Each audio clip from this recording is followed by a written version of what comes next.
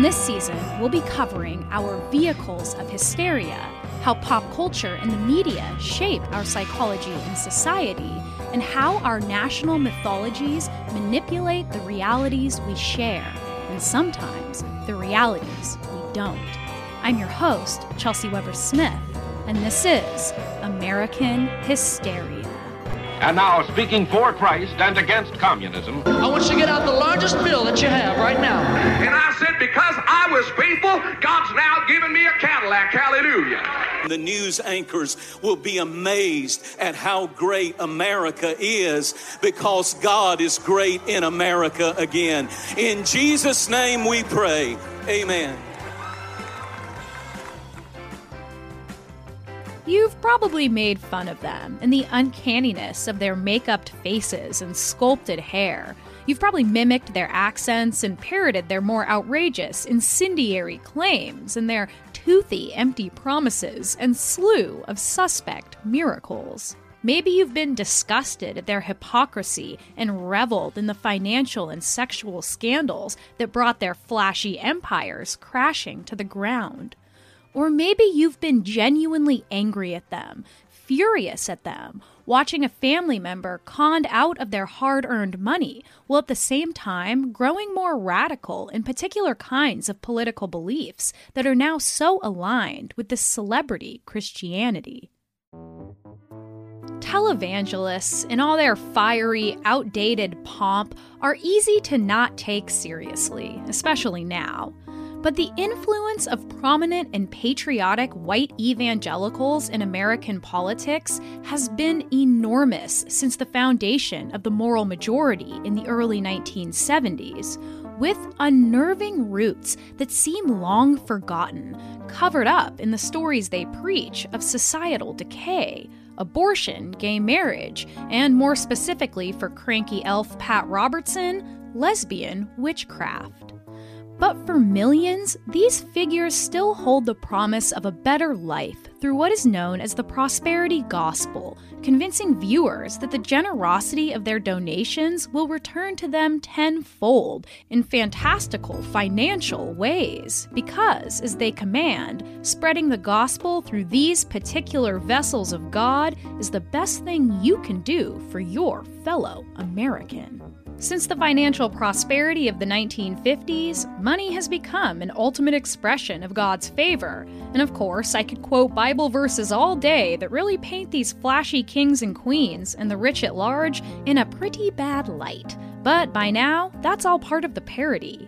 So here he is, the new American Jesus Christ, dripping in diamonds and fur, long hair flowing in the breeze as he drives a Rolls-Royce to a seaside mansion, ready to wipe the day's makeup from his holy face. Because, as televangelist Jim Bakker once said, I believe that if Jesus were alive today, he would be on TV. Tammy Faye Bakker seems to be remembered by those who weren't her fans as a ridiculous woman with clownishly exaggerated makeup, cartoonish blonde hair, breast implants, loud outfits, and a high-pitched voice she often used to call and sing out happily to the Lord. She was a kind of peak Christian celebrity, along with her showbiz partner and husband, Jim Bakker. After meeting in college, the two discovered they shared a love of performing for Christ, and they dropped out and went touring the revival tent circuit in the 1960s with Tammy's quirky songs and elaborate theater sets, which added up to a far more immersive Christian experience. The evangelical power couple would begin their TV empire in 1966 on Pat Robertson's new Christian Broadcasting Network with a modest little puppet show aimed at warming children to the blood of Christ. Their popularity would increase rapidly, and come 1974, the two would branch out on their own to create a worldwide Christian satellite cable network they called PTL, standing for both Praise the Lord and People That Love, but soon known to critics as Pass the Loot. And Tammy began flaunting it, wearing mink coats with designer purses, her and Jim riding in Cadillac limos, going on lavish Hawaiian vacations, living in several mansions, and owning, most often cited, an air-conditioned doghouse. Tammy Faye and Jim had mastered a rising scheme, taking in tax-deductible donations from their TV congregations and in-person services, while also being allowed a religious tax exemption. The assumed reason for this religious tax exemption is that these organizations, like nonprofits, fill a role that the federal government would otherwise have to, serving their communities through charitable works. While many churches did and do fulfill that promise, the looseness of the law's rules left much up for interpretation of what exactly a religious institution was and what they were allowed to do and not do while benefiting from the federal government.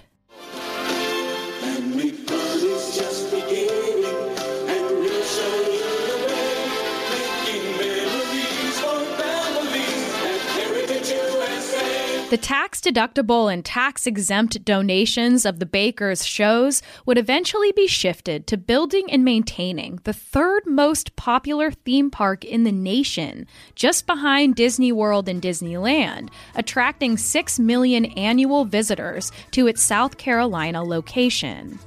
Called Heritage USA, it was 10 times the size of Disneyland, with a 501-room grand hotel, a huge indoor mall, a golf course, an amphitheater, a skating rink, churches, Bible schools, timeshares, a 400-unit campground, an RV park, condos for permanent residents, a water park complete with the world's largest wave pool, and television studios where they filmed all their PTL shows. There were plays that depicted Jesus' death with special effects, and you could even have the experience of shopping in a fake Jerusalem marketplace. The PTL Club would play testimonials from Heritage USA's mythic Upper Room, a full replica of the alleged location of the Last Supper and the Pentecost, open 24 hours a day, where people could come and have their psychic and physical ailments cured, and even, as one event promised, delivered from the practice of witchcraft on Halloween night. But Jim Bakker had demons of his own to worry about come 1987, when he would step down from his position as head of PTL and Heritage USA when a former church secretary accused him of raping her several years before, and it was subsequently revealed that she had been paid almost $280,000 of PTL donations to keep quiet. Jim would only ever admit to a consensual affair, but that was enough to get the ball rolling.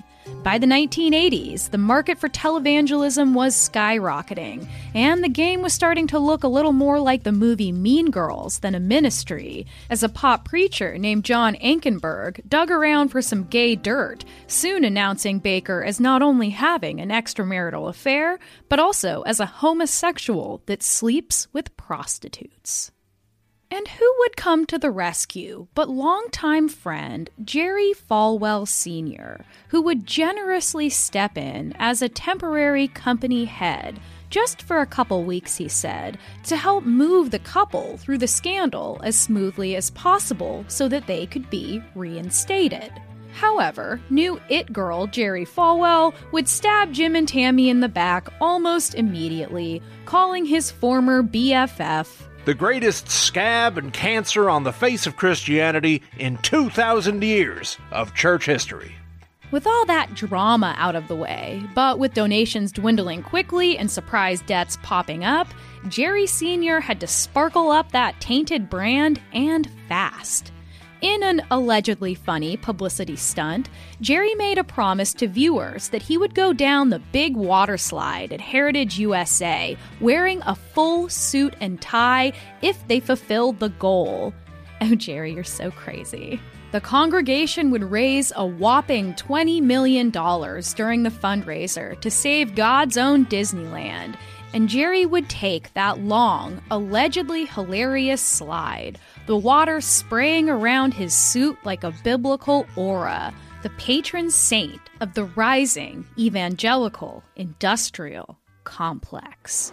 $20 million. Was it worth it? I don't know.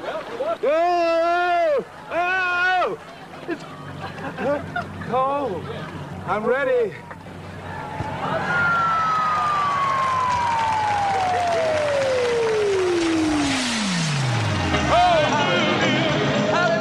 With circus tents at its center, what's sometimes been called the Fourth Great Awakening was spreading through the nation as events known as revivals traveled the country in the 40s, 50s, and 60s, surrounded by small fairs with food stands and live music that could draw in thousands. The charismatic preachers held inside these circus tents sometimes spoke in tongues, induced ecstatic states in the audience, and healed the sick right there live.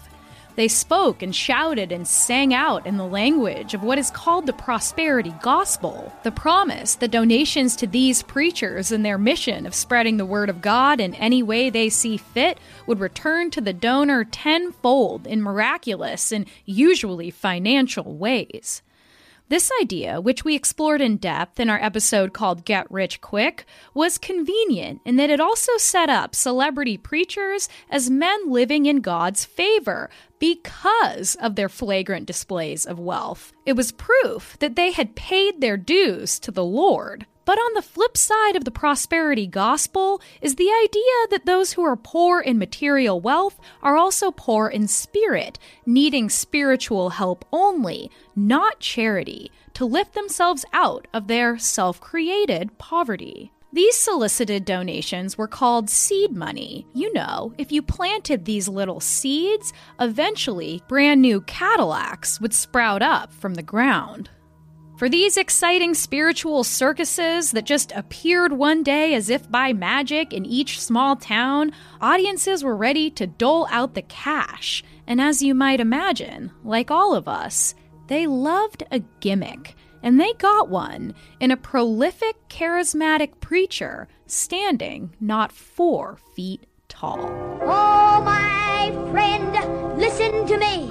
There are people in hell that would give the universe if they had your chance, if they had your opportunity. Too late. Too late. Hugh Marjoe Ross Gortner was born in 1944 and would be ordained as a preacher just 4 years later, making him the youngest in history and by far the cutest. Like Cher, he just went by Marjoe, that is, a combination of the names Mary and Joseph, and he was from an influential evangelical family that spanned generations. His mother Marge, who was described as exuberant, saw something special in her little boy. Marjoe seemed to have no shyness to speak of, and a talent for memorization and public speaking. His parents would go on to claim that as a toddler, Marjoe had received a vision in the bathtub of God telling him that he needed to spread his message far and wide, and he needed to do it with a little pizzazz. And so, he began performing sermons with an adorable flair, almost like a little pageant boy, but also with an unnerving intensity, with dramatic gestures and a lot of shouting about hell and the devil, about the great spiritual war between good and evil. Most famously, Marjoe would officiate a wedding, a publicity stunt that both Life and Paramount Studios were invited to attend. Then his parents started teaching him the most important part of this whole shebang: how to wrestle money from the fawning, singing, sometimes fainting crowd. For example, he'd hawk allegedly holy items that could heal the sick and prevent people from dying. Marjoe continued this act on the circuit for years, and by the time he was a teenager, he estimated that he had made his parents about $3 million, which, adjusted for inflation, would be in the ballpark of $20 million. Unsurprisingly, and in classic child star fashion, he would not see a penny of it. Behind the scenes, Marjoe was suffering from a hellish stage mom, one who, sometimes along with his father, used emotional abuse, held pillows over his face, and even held him underwater until he got his whole act just right. They never beat him, Marjoe said later, because they didn't want the bruises to show. At 16, Marjoe was done. easily admitting that there had been no Christly visitation in that childhood bathtub, and that even as a 4-year-old boy, he had never believed in God. He packed a bag and ran away to an opposite kind of life.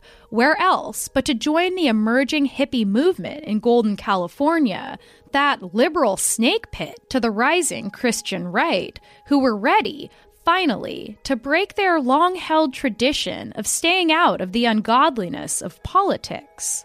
But with this rising tide of liberalism, the great spiritual war got political. More after this.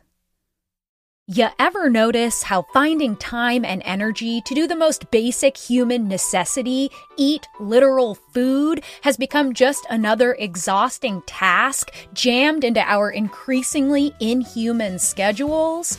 Well, your spring can be a little more stress-free with Factor.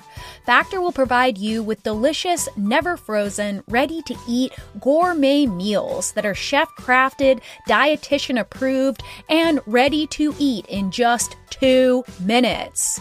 Each week, you get to choose from a menu of 35 options to create your perfect breakfast, lunch, or dinner with absolutely no prepping, cooking, or cleaning up. And Factor makes sure you get exactly what you want. You can tailor deliveries to your schedule and customize how many meals you want each and every week, and you can pause anytime. So just head to factormeals.com/AmericanHysteria50 and use code AmericanHysteria50 to get 50% off your first box plus 20% off your next box. That's code AmericanHysteria50 at factormeals.com/AmericanHysteria50 to get 50% off your first box plus 20% off your next box while your subscription is active. Check out Factor today. And now, back to the show. During the civil rights battles of the 1950s and 60s, 2 evangelicals, both named Billy, would rise to prominence with very different approaches to their religion and politics. First, there was Billy Graham, likely the most prolific preacher in world history, reaching an estimated 2.5 billion people during his long career. Billy Graham was controversial for his ecumenism, that is, his unifying messages to all denominations to come together under Jesus. But he was also loved for that same reason, his soft charisma and positive, uplifting messages to the people. But as you might guess, he was also strongly homophobic, anti-women's rights, and anti-Semitic at various points, and originally supported segregation. However, the man slowly changed his mind, at least on that last point, and then he went out swinging. In New York, Mr. Billy Graham makes a dramatic denunciation. There's something wrong with human nature. What is it in the nature of men that causes men to lie, hate, and have pride and bigotry and intolerance and racial intolerance? What is it that causes men to have these terrible things down inside of them? In 1953, Billy Graham performatively and controversially removed the barriers between the white and black seating sections of his church, taking a firm stance as he threatened to abandon the religious revival movement as a whole if they did not start supporting integration. In 1957, Graham asked Dr. Martin Luther King to join him for his 16-week revival, where 2.3 million people would watch them preach in places like Madison Square Garden, Yankee Stadium, and Times Square. Graham's influence was enormous, both in the religious world and in the political world, as he was spiritual advisor for every president from Harry Truman, the 33rd, to Barack Obama, the 44th. Trying to hold up his principle of bipartisanship, which for the most part he did, save for a little foray into Nixon territory. Now, I'm not singing Billy Graham's praises, because there is certainly a lot to criticize in the man, but it's worth comparing him to another popular evangelical radio and TV preacher, another Billy, Billy Hargis was one of the first televangelists to really make that concerted jump into politics, creating an organization in 1950 called the Christian Crusade, which took a more hardline approach to biblico-political issues. He was an avid segregationalist who hated Martin Luther King, accusing him in his book, The Martin Luther King Story, of being indoctrinated into radical communism, helping to overthrow the American democracy. And now, speaking for Christ and against communism, here is Billy James Hargis. While the deadly enemies of the American people close in for their final stages of encircling our nation, enemy nations within intensify efforts to chip away the foundations upon which American freedom rests. Hargis would soon meet a new BFF who would prove the perfect vitriolic patriot to match his fire and brimstone Christianity. Edwin Walker had been a decorated general in World War II and a staunch anti-communist, anti-unionist, and segregationalist. The two would hit it off profoundly, and together they would devise a national tour to get their patriotic Christian message out, calling it, kind of ominously, the Midnight Ride. It was put in no uncertain terms that they wanted to, quote, alert the American public of the enemy from without and the enemy from within. You know, the liberal dictatorship, the infiltration of academia and Hollywood by communist forces, and they even preached about, that's right, the mind control of fluoridated water. In the big picture, they presented communism as, essentially, Satan, and America as Jesus Christ. Before joining forces with Hargis, Walker had helped to lead the Ole Miss Riot of 1963 in protest against the first black person admitted to the University of Mississippi, activist James Meredith, who hoped that his action would put more pressure on the JFK administration to advance civil rights. Supported by a raging Governor Rod Barnett in opposition to federal interference, the town surrounding the university saw bands of cars and trucks flying Confederate flags with signs that said, "The South shall rise again," targeting black residents with threats and violence. It culminated in a massive riot of 3,000 students, led in part by Walker, who had also been inciting them through his radio program. Mississippi, it is time to move. We have talked, listened, and been pushed around far too much by the Antichrist Supreme Court. As they destroyed buildings they thought he might be hiding out in, 30,000 federal troops would be called to protect James Meredith and try to quell the property destruction. 2 people were killed, hundreds injured, rocks and bottles were thrown, and shots were fired at police and civilians.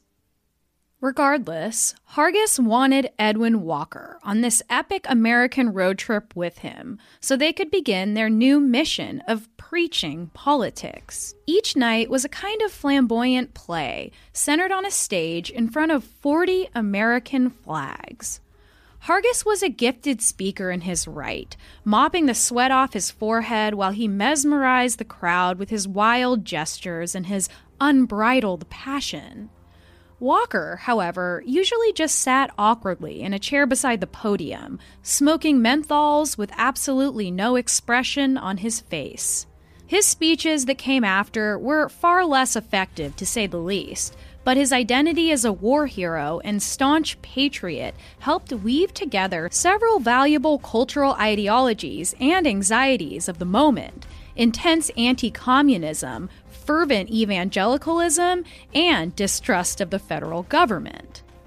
It turned out that Hargis was not unlike his friend Edwin Walker, and it was discovered by said federal government that the Ku Klux Klan had funded the Midnight Ride in both South Carolina and Arkansas, with the investigation stretching into Hargis's potential role in the Alabama bombings. But no charges were ever filed. Through the use of mail-solicited seed money, Hargis would eventually be netting the equivalent of $4 million a year, all tax-exempt and tax-deductible. His organization, however, would be disqualified from this status because of their very clear political dealings, breaking one of the few cardinal rules of religious tax exemption. This wasn't just a problem for Billy Hargis, however, and this right to exercise religious freedom while benefiting from federal funds would become a rallying point for the most powerful evangelical players right into the present day. In 1973, another right-wing religious political activist and commentator named Paul Weyrich founded the Heritage Foundation, a conservative think tank created explicitly to address liberal policies of taxation, and then he founded the Committee for the Survival of a Free Congress, which worked to train conservative activists, fund conservative causes, and support conservative candidates. The CSFC invited Laszlo Pazder into the organization, and he would become Weyrich's right-hand man. Weyrich seemed to overlook the fact that Pazder was the former leader of the Arrow Cross Party in Hungary that had collaborated with Hitler during World War II. Pazder had served just 2 years in prison in Hungary before traveling to the United States in the 1950s, hoping to continue the fight against communism and to help guide the Cold War efforts. He worked his way into the ethnic outreach arm of the Republican National Committee, and by 1968, he turned it into a permanent unit called the Republican Heritage Groups Council, where he recruited Pazder and a handful of others who would be integrated, perhaps unknowingly, into government positions up until the administration of George Bush Sr., when a handful of these high-up officials would be forced to resign after they were exposed as former Nazi collaborators. In addition to working closely with the former leader of the Arrow Cross Party in Hungary, Paul Weyrich also teamed up with Jerry Falwell Sr. to create, drumroll please, the moral majority. In fact, Weyrich even coined the term. This handful of evangelical influencers that would pull together to form the moral majority were reacting to a 1970 Supreme Court and IRS decision that private schools that still practice segregation would no longer be eligible for their tax-exempt status, 17 years after Brown versus the Board of Education ordered the integration of public schools. This caused outrage among evangelicals who felt that their religious freedom to segregate was coming under attack, and this threat to take away their government benefits was the last straw of 1970s liberalism, and the final nail in the coffin of the evangelical value of staying out of politics. This landmark case centered around a university called Bob Jones, the most prominent Christian college in America, but it also applied to Jerry Falwell's private Liberty University in Virginia. For these two colleges, as well as for most white Christian private schools in general, segregation had been a backbone of policy and ideology, as Bob Jones Sr. himself put it in a 1920s Easter Sunday address called "Is Segregation Scriptural?" His conclusion went, quote, "If you are against racial segregation, then you are against God Almighty."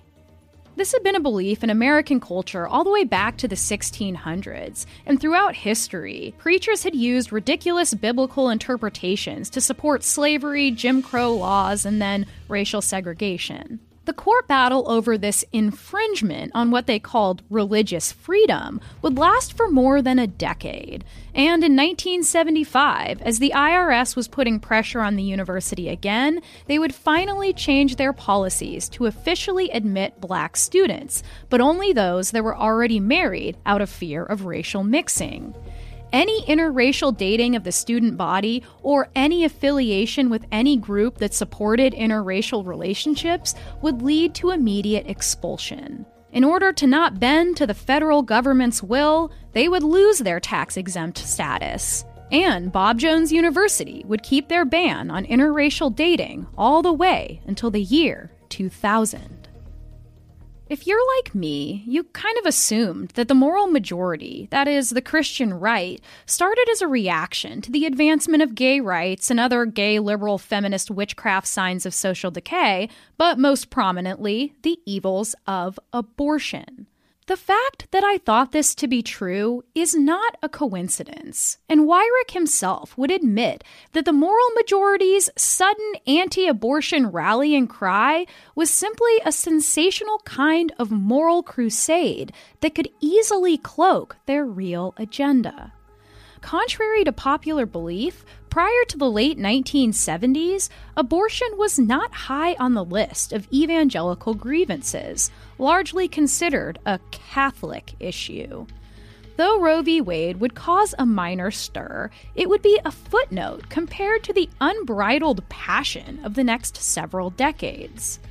It all started with a preacher, sometimes called the intellectual godfather of the Christian right, Francis A. Schaeffer, who created a series of anti-abortion films, the first of its kind. Teaming up with pediatric surgeon C. Everett Koop, the pair toured the country with graphic and emotional media that promoted the idea that abortion would lead inevitably to the mass killing of live babies. Whatever happened to the human race is being washed down the sink drains with the murdered remains of the unborn babies in today's hospitals.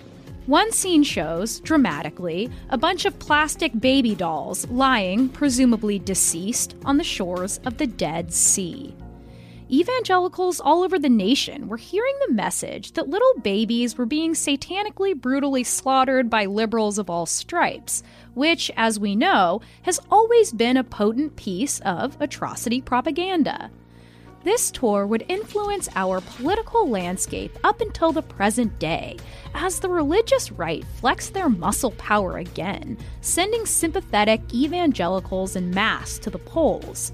Many in this crusade started calling themselves the New Abolitionists, a contradiction that could not be more nauseatingly stark when we know the underlying history. The moral majority would see their first major political victory in 1980 with the election of Ronald Reagan, whose policies would take shape in part through this powerful lobby. Now, I realize it's fashionable in some circles to believe that no one in government should encourage others to read the Bible. That we're told that we'll violate the constitutional separation of church and state established by the Founding Fathers in the First Amendment. The First Amendment was not written to protect people and their laws from religious values.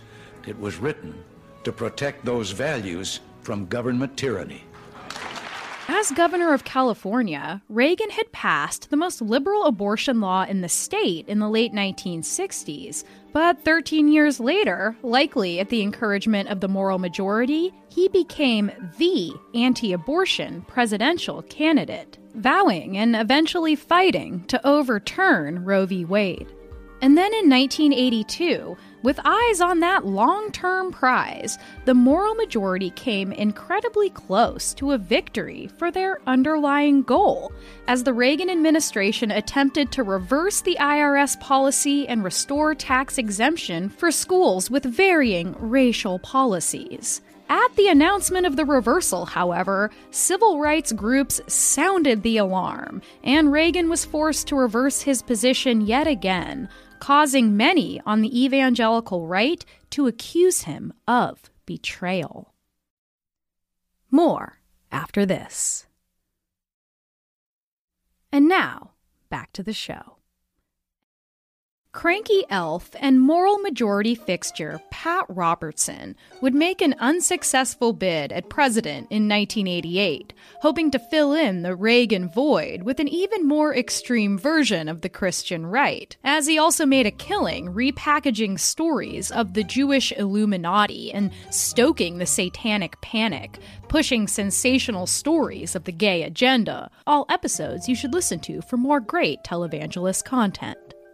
Pat's favorite satanic scapegoat became feminine gay men and butch lesbians, usually lesbian witches, yet again using shaky biblical interpretations to justify discrimination. Pat Robertson also claimed that gays were using blood-dipped rings that could prick the finger of any good straight white Christian if they were just shaking hands innocently, infecting them with AIDS just because they were evil enough to want to do something like that. Following suit, Jerry Falwell would call AIDS the gay plague, while televangelists also painted homosexuals as pedophiles recruiting Christian children in public schools into their depraved lifestyles. Like they did for the issue of abortion, members of the moral majority would also create and distribute suspiciously explicit videos explaining gay male practices that would eventually be watched by those in the highest levels of government. But by the late 1980s, televangelists would take a serious hit to their political and social power, as several high-profile scandals rocked their credibility. Billy Hargis, who you'll remember as that political preacher, would be outed for a sexual relationship he had with 5 students, both women and men. Not long after, his partner in crime, Edwin Walker, would be arrested for public lewdness in a Dallas Park bathroom for fondling and propositioning a male undercover cop. It happened again the next year.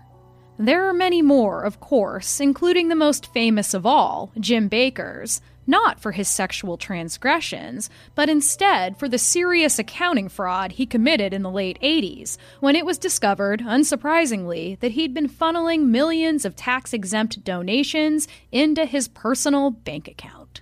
Tammy Faye, however, would never be indicted on any charges. Televangelists would shoulder through the Clinton administration until they got their next ally in George W. Bush, and they worked side by side on the whole sanctity of marriage thing. But these megastars would seriously lose political favor during the progressive Obama administration, as marriage equality was finally passed federally, and televangelists were relegated to the back seat of the political conversation. But as we've seen in the last 5 years, evangelical entertainment found a perfect partner in Donald Trump, who would run on the familiar platform of apocalyptic others and the prosperity gospel his family had long believed in religiously, but without so much of the religion involved. Trump had already been cemented as a possible prosperity president in the American psyche by his long history of cartoon wealth, but elite evangelicals found in him a love of money and a passion, it seems, for tax evasion, and also the kind of fiery, unapologetic rhetoric that railed against liberal political correctness and, at its very heart, communism. One by one, prominent evangelicals endorsed Donald J. Trump for president, led by the now disgraced Jerry Falwell Jr., who, as most of us have probably heard, recently got caught up in a sex scandal of his own with the pool boy, involving both him and his wife, forcing him to step down as head of his father's Liberty University. Jerry Jr. would soon be followed by a whole bunch of other major next-gen evangelical figures like Franklin Graham, son of Billy Graham, who was a prolific Obama birther conspiracy theorist, which led him to admire Donald Trump. Billy Graham, however, would never endorse Donald Trump, and he also refused to align himself with his son's more inflammatory opinions. After sowing the seeds of their endorsements, all they could do was wait, but they would not be disappointed when exit polls showed that 80% of white evangelicals voted for Donald Trump in the 2016 election. And like Reagan, he got to work right away, revoking the Obama-era directive that defined discrimination against the law as also applying to the LGBTQ+ community, which was taken as a serious threat to the tax status of religious schools who refused to admit these students because of their sexual orientation or gender identity. Trump would also go on to reinstate the tax-exempt status of a now reformed Bob Jones University. We break and divide every demonic confederacy against the election, against America, against that who you have declared to be in the White House. We break it up in the name of Jesus. We lose confusion into every demonic confederacy directed right now at this election.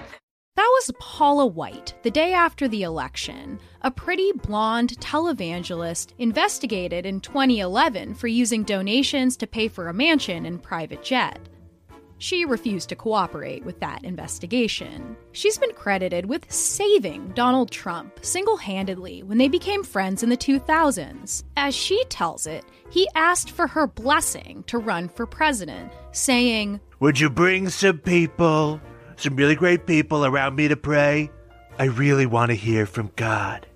Miraculously, he got that Republican nomination, with Paula claiming that he was sanctioned by God and that his opponents, quote, operate in sorcery and witchcraft, going on to say, any persons or entities that are aligned against the president will be exposed and dealt with and overturned by the superior blood of Jesus. Paula White now holds a government position as head of the White House's Faith and Opportunity Initiative, and now she is also using COVID to solicit donations for her church, admitting that they may not heal the physically sick, but they will heal the spiritually sick. Paula's friend, Jim Bakker, came back on the airwaves after his short stint in prison, only 5 years, and now he's doing the doomsday prepper thing, hawking overpriced freeze-dried food and selling his silver solution that cures not only COVID-19, but also all sexually transmitted diseases for some reason.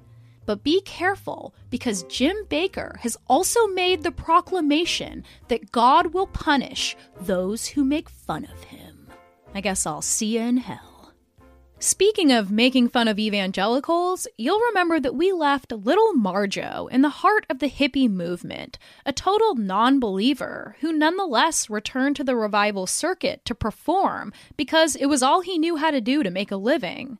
But eventually, the guilt of preaching hell for cash won out. But that wasn't it for Marjo, and he would go on to return to the public eye again in 1972 when he was in his late 20s, joining a visibly stoned documentary crew of obvious hippies pretending to be making a nice little evangelical church documentary. They followed him as he preached the circuit with his same brand of ecstatic fervor, raking in the cash with his fellow preachers behind the scenes, revealing a huckster underbelly of charismatic preaching and seed donations that he had grown to despise. Hallelujah. Father created these things for his people if they'll use them right.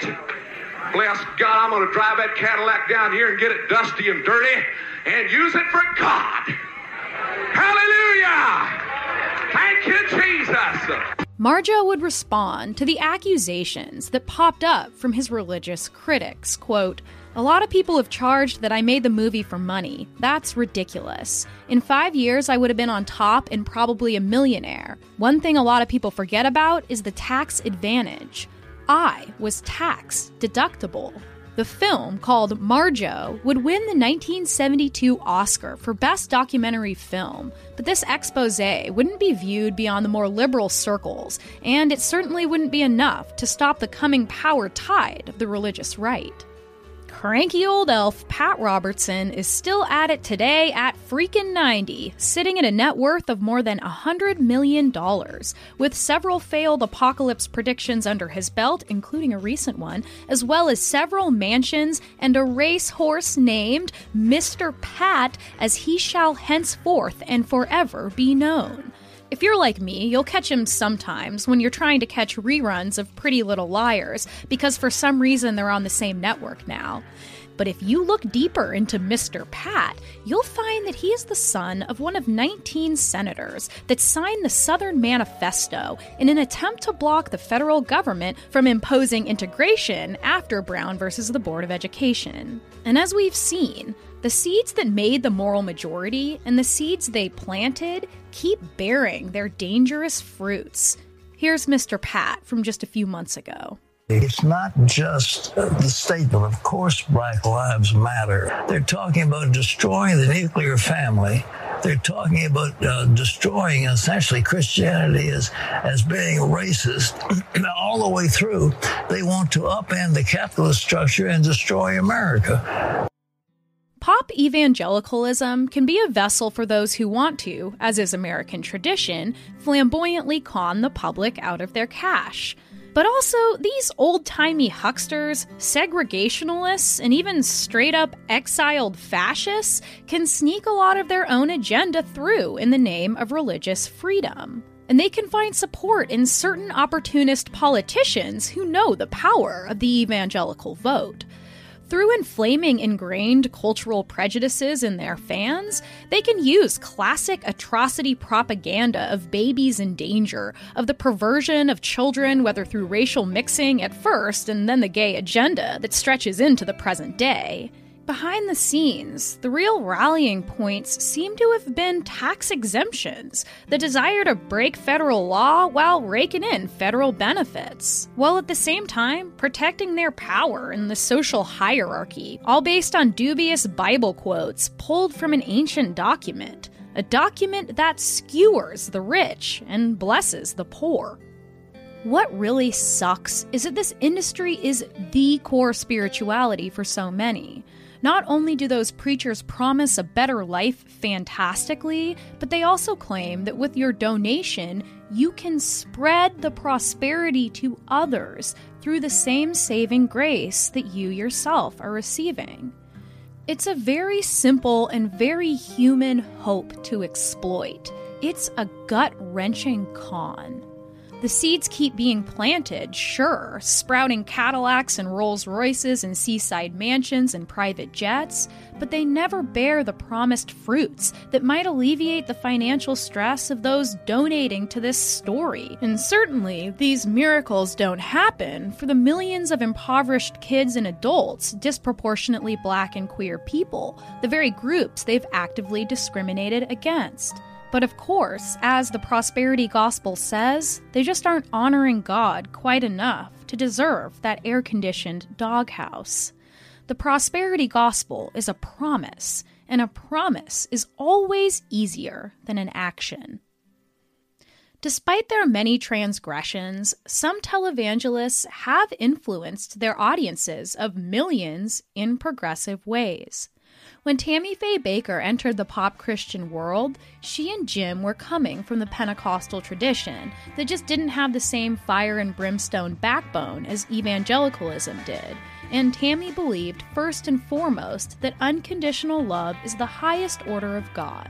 Part of why Tammy Faye was so loved in her heyday was that she took a totally different approach than Jerry Falwell and Pat Robertson, believing she could do more to help her audience by entering more controversial and realistic territory, and so she turned the lens on herself. She talked frankly about sex, about her breast enhancement surgery, and about her addiction to prescription drugs. She also invited black people onto her show, as well as gay men, and even HIV-positive gay men, to share their stories, which was revolutionary at the time. And Tammy Faye, in all her years, would never condemn homosexuality, despite being steeped in a culture that did. Like Billy Graham removing the racial barriers of his church and taking Martin Luther King on a national tour, the millions that would see these symbols of civil rights being preached by a person they trust with their souls, well, it probably made a difference. One person can plant many different kinds of seeds in their lifetime, and according to how you define it, these seeds can lead to very different kinds of prosperity. After the Bakkers lost everything, Tammy Faye divorced Jim and began to try to rebuild her life. In 2000, she would be the subject of a documentary hosted by famous drag queen RuPaul called The Eyes of Tammy Faye. It turned out that her progressive stances throughout the deadly homophobia of the 70s, 80s, and 90s had not gone unnoticed and had not been forgotten. Tammy Faye stated that, quote, "When we lost everything, it was the gay people that came to my rescue, and I'll always love them for that."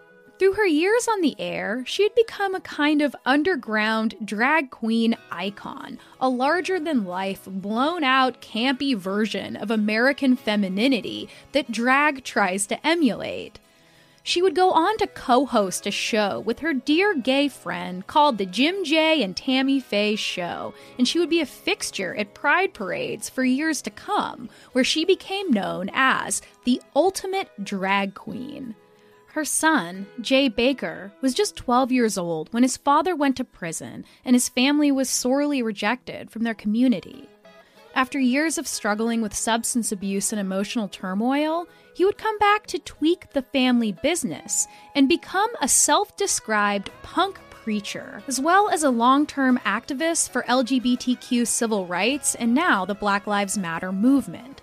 Jay Baker is currently running the Revolution Church in Minneapolis, where there is no light-soaked stage, no semicircle of American flags, no water slide that makes you a saint, and no one turned away. It's just a small congregation, still broadcast worldwide, that holds their services in a bowling alley bar.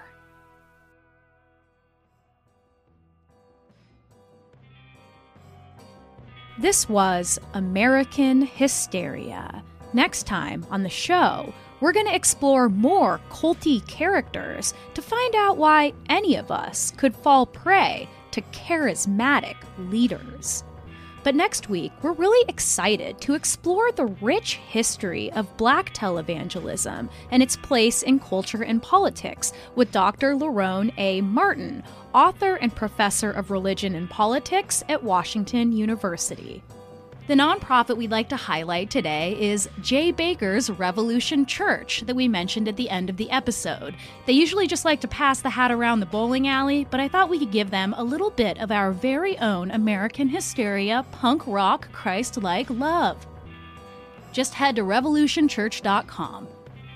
Please think about becoming a patron of our show for extra episodes and videos, sneak peeks and early episodes, and now you can even contribute ideas for upcoming topics.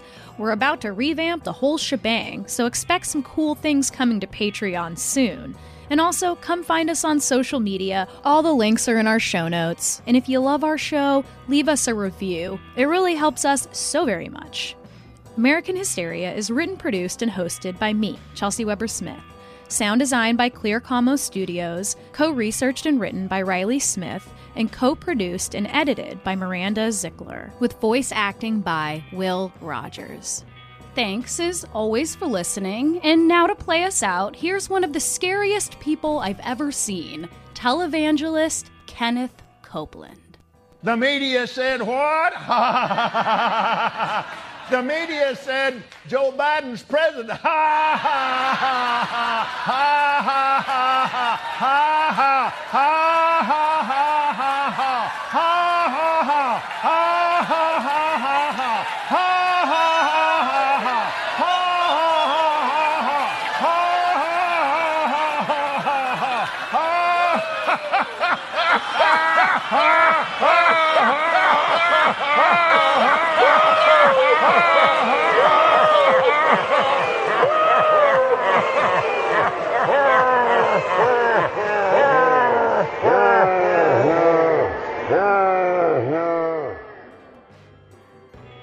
Have a great week.